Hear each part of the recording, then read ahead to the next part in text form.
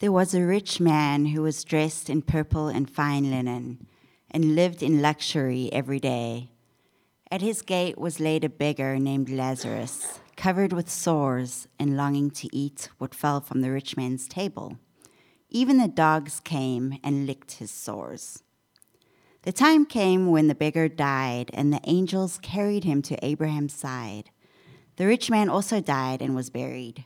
In Hades, where he was in torment, he looked up and saw Abraham far away, with Lazarus by his side. So he called to him, "Father Abraham, have pity on me, and send Lazarus to dip the tip of his finger in water and cool my tongue, because I am in agony in this fire." But Abraham replied, "Son, remember that in your lifetime you received your good things, while Lazarus received bad things. But now he is comforted here, and you are in agony. And besides all this, between us and you, a great chasm has been set in place, so that those who want to go from here to you cannot, nor can anyone cross over from there to us." He answered, "Then I beg you, Father, send Lazarus to my family, for I have 5 brothers. Let him warn them, so that they will not also come to this place of torment." Abraham replied, "They have Moses and the prophets. Let them listen to them." "No, Father Abraham," he said, "but if someone from the dead that goes to them, they will repent." He said to him, "If they do not listen to Moses and the prophets, they will not be convinced, even if someone rises from the dead." This is the word of the Lord.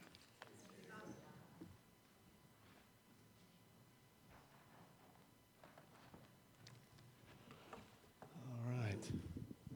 Good morning, everybody. Good morning. How's everybody doing this morning? Good. So when Dan called me and I learned that I was going to be able to speak before the church today, first off, I was surprised because pastors don't often give the pulpit up quite so easily. So I was impressed with that just out of the chute. And then Dan said, and the passage for this morning is going to be the rich man and Lazarus. And I was like, that's awesome. I'm down here raising money for the poor, and I drew the one scripture where Jesus says, you're going to burn in hell if you don't give money to the poor. And I told this to my wife, and she was like, seriously? You're going to do that? And I was like, okay, yeah, I'll probably go a little bit of a different way with that. So instead of focusing on why the rich man ends up in eternal torment, which is not giving money to the poor, I want to focus more broadly on Jesus' love of parables. Jesus was constantly teaching in parables. The kingdom of God is like this. The kingdom of God is like that. He did it so often that in Matthew 13, the disciples actually stopped to question him about it. In Matthew 13, it says, the disciples came to him and asked, why do you speak to the people in parables? Now, I've watched The Chosen a few times, and I think the conversation went more like this. Jesus, what's with all these cryptic stories? Nobody knows what you're talking about. And Jesus answers the question of why he keeps telling these cryptic stories with an even more cryptic reference to the prophet Isaiah. It was actually so cryptic that I had to leave my favorite NIV and go to the Message so that I could understand what he was saying. And according to the Message, what he said is, Jesus answers his disciples by saying, look, whenever someone has a ready heart for this, the insights and understandings flow freely. But if there's no readiness, any trace of receptivity soon disappears. That's why I tell stories, to create readiness, to nudge the people toward a welcome awakening. In their present state, they can stare until doomsday and not see it, listen till they're blue in the face and not get it. I don't want Isaiah's forecast to be repeated all over again. Your ears are open, but you don't hear anything. Your eyes are awake, but you don't see a thing. The people are stupid. They stick their fingers in their ears so they won't have to listen. They screw their eyes shut so they won't have to look, so they won't have to deal with me face to face and let me heal them. But you You have God-blessed eyes, eyes that see. And you have God-blessed ears, ears that hear. A lot of people, prophets and humble believers among them, would have given anything to see what you are seeing and hear what you are hearing, but they never had the chance. Jesus really liked this eyes and ears theme, and so when he would tell a parable, he would say this cryptic story that nobody understood, and he would say, "He who has ears, let him hear." And what Jesus was saying was, when I tell parables, people can come to the truth if and when they're ready. They can hear what they need to hear when the Spirit makes them ready to hear it. I mean, if you look at this morning's passage, right? Like, it depends on where your heart's at, what you hear. You could hear that you should give money to the poor. Like, you could hear that. You could also hear that there's actually an impassable chasm between heaven and hell. You could also hear that even Jesus' resurrection, even the rising from the dead, is not going to be enough to convince some people. Or you could really hear nothing and be like, that's a weird story. I don't really understand what he's doing there. And Jesus tells the story to us, and he says, "He who has ears, let him hear." And Jesus was constantly telling parables. And what's interesting to a guy like me that started an organization called Redeem is that almost all of those parables were stories of redemption. I mean, as you might imagine, when you start an organization called Redeem, you think redemption is kind of a big deal. So I'd like to take actually a minute to talk about what redemption means from a biblical sense. The word redeem originally comes from the Latin, with the prefix re, which means back, and the root word demere, which means buy. So if you squish those together, the word redeem means to buy back. And with that ancient Latin origin, the word has been used for a lot of things over the centuries. And most of them actually were much more transactional than religious, even though we think of it in religious terms today. If you were a slave trader, the word redeem meant to buy back a slave's freedom. If you were an ancient Israelite, it meant to restore your next of kin's family after death or destitution. If you were a nobleman, to redeem meant to regain your honor after an insult or an embarrassment.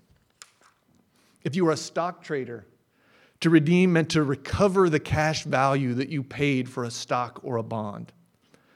And if you were a sports writer, to redeem meant to restore your team's glory to loss after a humiliating defeat.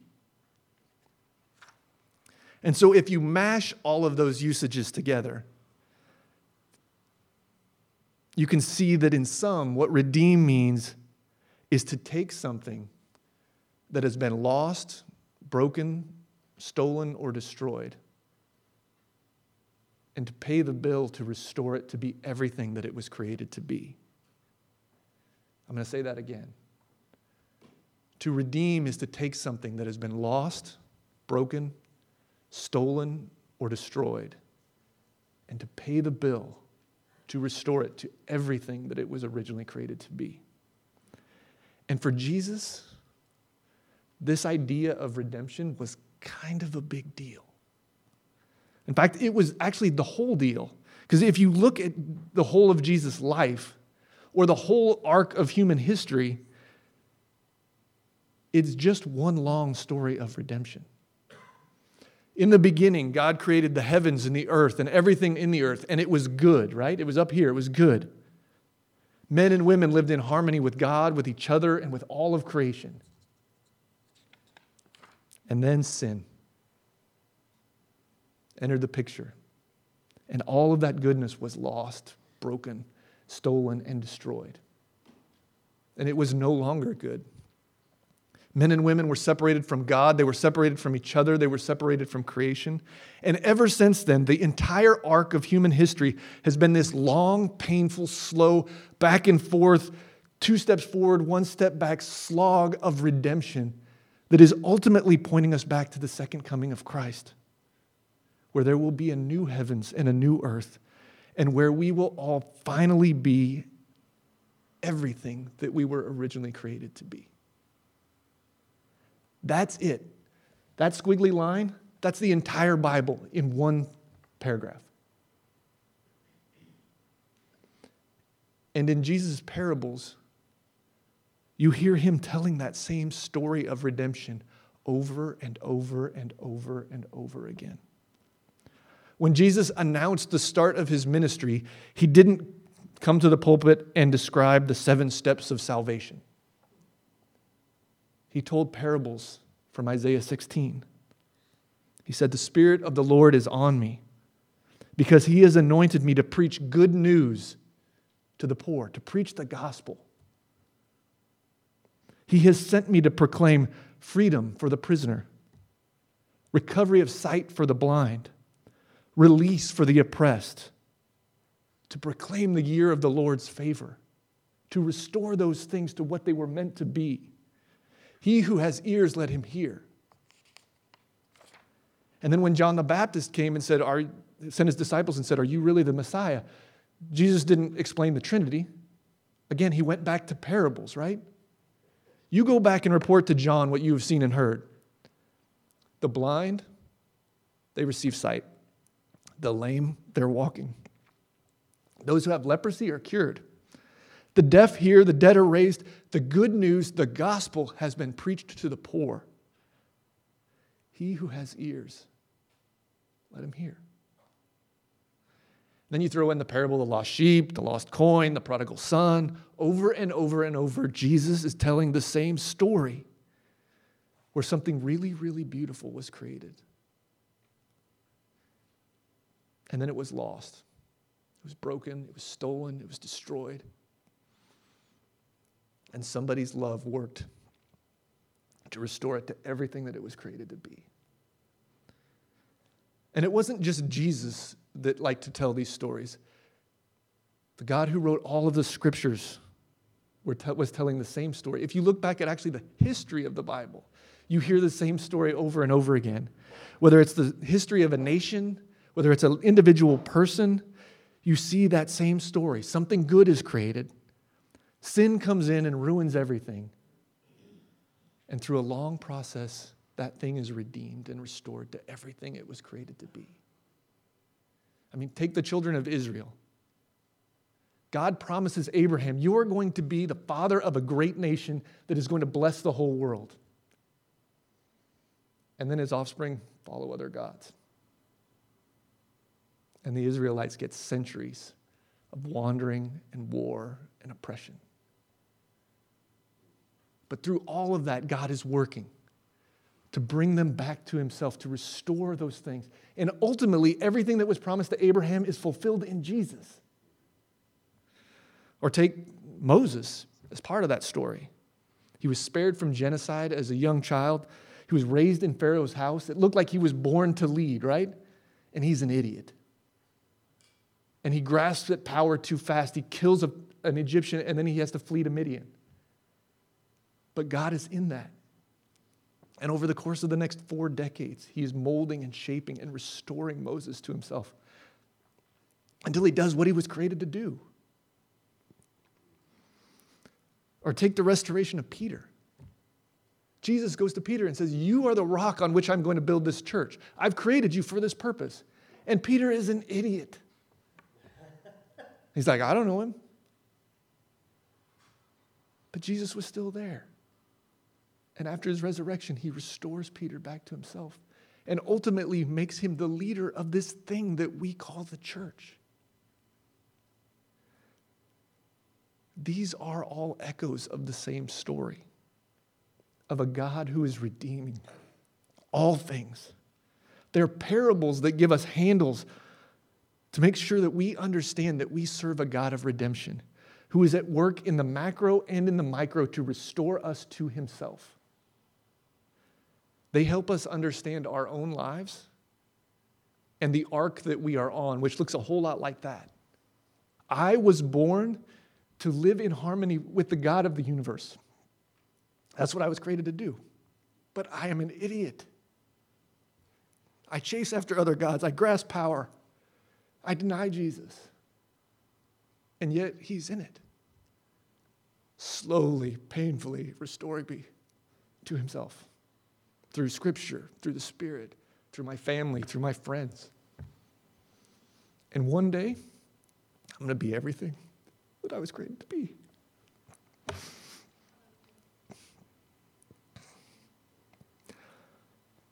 I will live in perfect relationship with God. That is the good news. That's the gospel. We serve a God of redemption who is working to redeem each of us to himself. And at the same time, he is inviting us to join him in his work of redemption in a hurting world. My old pastor used to say this every week. If you miss everything else, don't miss this. We serve a God of redemption who is at work right now, restoring each one of us to himself. And at the same time, he is calling us to serve with him, being agents of redemption in a hurting world.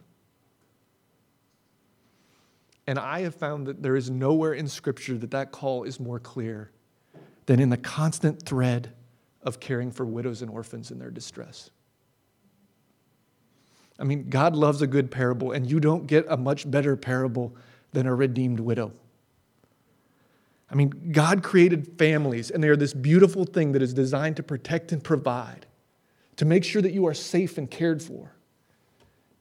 And then death comes along and tears that apart. And then sin piles on because men are often terrible, and they exploit that and they abuse. But it doesn't have to stay that way, because God's people are called to step into that situation, to do the hard work, to pay the bill, to restore that widow to everything that she was created to have. You see that call woven all through Scripture. You go all the way back to the Levitical law. God created this idea of the kinsman redeemer, where God required a man's next of kin to actually marry his brother's wife to ensure that she would be protected and provided for and that his brother's line would continue. Now that seems weird to us, but what he was doing is he was ensuring that that would be restored. And then through the story of Ruth and Boaz, God extended that call from the next of kin actually to the extended family. If you remember from the Scripture, Boaz wasn't the next of kin. There was somebody else who was closer, and he wasn't doing his job. And so Boaz stepped in, and he restored that family, and he ensured that that family line continued, that family line that happened to be the line of Jesus. And then through the prophets, God extended that call even further. You can't read a book that ends in Aya or Aya and not run across a widow or an orphan. And in Isaiah, the first chapter, the prophet makes it very, very clear. Here's what I want you to do. I want you to seek justice. I want you to rescue the oppressed. And in case you don't know what that means, I want you to defend the fatherless and to plead for the widow. And then finally in the New Testament, God extends that even further from the nation of Israel to every believer in the body of Christ. According to James 1:27, religion that God our Father accepts as pure and faultless is this: to look after widows and orphans in their distress and to keep yourself from being polluted by the world. That's what it means to be a follower of Jesus. That's what it means to practice this. And that's why I founded Redeem. Redeem exists to care for widows and orphans in their distress. It exists to defend the fatherless and to plead for the widow. It exists to step in when families don't.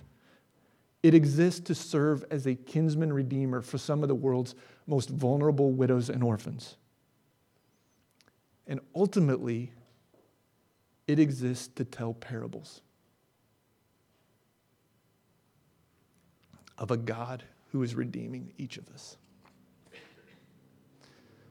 Because the reality is, if you lose your husband in the developing world, your biggest and most immediate fear is not hunger, it's not thirst, it's not disease. Your biggest fear is violent men And if you happen to live in rural Uganda, the thing that you are most afraid of is that those violent men are going to come in the night and they are going to drive you out of the home that you live in and off the land that you depend on for survival and to leave you for dead. This next slide is a woman named Grace. She was 27 years old when her husband died. She had 5 kids and was HIV positive. On the day she buried her husband, her brother-in-law, her husband's brother, came and pushed Grace and all 5 of her kids into their house. He locked the door and he got out torches. And he said, you can either write all this off to me, give me everything you and your husband worked for, or you can stay and we're going to burn it down with you inside. Our mission is to protect women like Grace and children like her kids. What we do is we engage in casework where our investigators partner with local police officers to identify victims and to arrest their abusers and hold them accountable. Our attorneys partner with local prosecutors to convict these men of their crimes and to actually restore those families back to their homes. And then we have social workers that walk beside our clients, loving them, caring for them, meeting their needs so that when they are safe again, they'll be strong enough to flourish. With the help of a casework team, Grace was able to actually testify against her brother-in-law and have him removed from the home. She was able to return to that land, which she sold and then bought another piece of land in a place that was safer. She built that house that she's sitting in front of with her bare hands. She carried every single one of those bricks. And then she started a farm that not only fed those kids, but it also paid for their education. Grace began to once again experience the life that had been lost, broken, stolen, and destroyed. She began to experience the life that she was created to have. She got to live a true redemption story. And the best part of Grace's story is that it doesn't actually end with Grace. We launched Redeem's first casework team in October of 2020. And since then, we have put 400 women and children back in their homes. We have provided legal services, counseling services, rehabilitative services to over 1,200 beneficiaries. And we've created a deterrent impact that has brought protection to thousands and thousands of others. Each one of these women and children is a living parable, telling anybody who's got ears to hear about a God of redemption who is working to redeem each of us to himself, and at the same time inviting each one of us to serve as agents of redemption in a hurting world. I go to some churches and they say, well, do you preach the gospel at Redeem? And I just shake my head. I'm like, this actually is the gospel. This is the good news. We serve a God of redemption. We are his hands and feet. And he's going to redeem all things. He who has ears, let him hear. The other thing that people ask me is they're like, well, why do you get so fired up about this whole kinsman redeemer thing? And I say, well, let me tell you a little parable. This next slide is a guy named Kenneth. Oop, there he is. Kenneth grew up in a small town in rural Nebraska. He was a farmhand and a truck driver during the Great Depression. In his late 20s, he married a woman named Gleena. He and Gleena had 2 sons. Their names were Gary and Kent. You're going to need to know all these names, so keep very close attention. One day when Gary was 5 and Kent was just a couple of weeks old, Gleena was warming Kent's bathwater on the stove. And she had the window open and the curtains were blowing. And the fire jumped from the stove to the curtains to the wall. And in just a couple seconds, the whole house was up.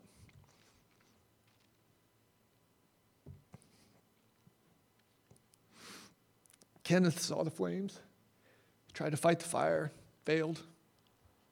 Gleena didn't make it out. She threw Kent out the window and then died. And in that very instant, their lives were lost, broken, stolen, destroyed. Kenneth was a complete wreck. He hadn't been able to save his wife. How was he going to raise these kids? And so a few months later, still in a trough of depression, Kenneth proposed to Gleena's younger daughter, Bonnie. Bonnie was 20 years old. She was a country school teacher. She was really smart, really energetic, had a big future in front of her, and was not particularly attracted to Kenneth, which was fair because he was 14 years older than her. He had 2 little kids. He was in an emotional stupor, and he was married to her sister just like a couple of months ago, and that's weird. Also, Kenneth was not very romantic. I understand that his proposal sounded something like, Bonnie, help me raise these boys.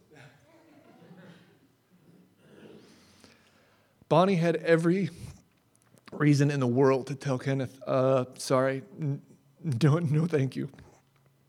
That sounds horrible. And also, that's weird. But she didn't. She didn't. She chose to love and care for her sister's wounded widower. She chose to protect and provide for her sister's children. She chose to ensure that her sister's line would continue. And it was not a straight line. It was long, slow, painful. Gary didn't like her. It was weird. Mixed families are hard. But eventually, Bonnie grew to love Kenneth. And over the next decade, they had 4 more kids together, including my dad.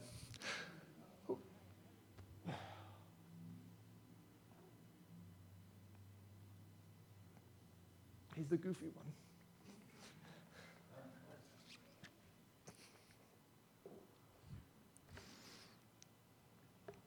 So I'm here speaking to you this morning because my grandma chose to be a kinsman redeemer. Their story is not super romantic. It's pretty transactional, and it's weird. Like my family tree doesn't do the things that other family trees do, and makes me worry that my kids are going to walk funny.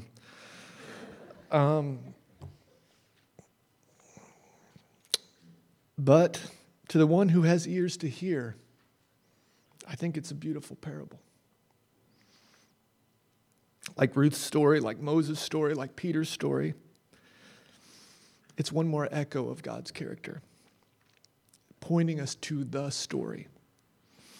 That God is working to redeem all of us to himself. And no matter how lost, broken, stolen, or destroyed you might be, we can all be redeemed. And this morning, my prayer for all of us is that we would do the same thing. That each of us would live our lives as parables of God's redemptive plan and purpose. That we would find the things in this world that are lost, broken, stolen, and destroyed. That we would find the widow, that we would find the orphan, that we would find the foreigner, that we would find Lazarus laying in the dirt being licked by dogs, and that we would step in and be kinsman redeemers to each and every one of them. For their benefit, for your benefit, and for the benefit of anybody who has ears to hear. Because if we tell those parables, we can trust the Spirit to let them know the good news. So thank you very much.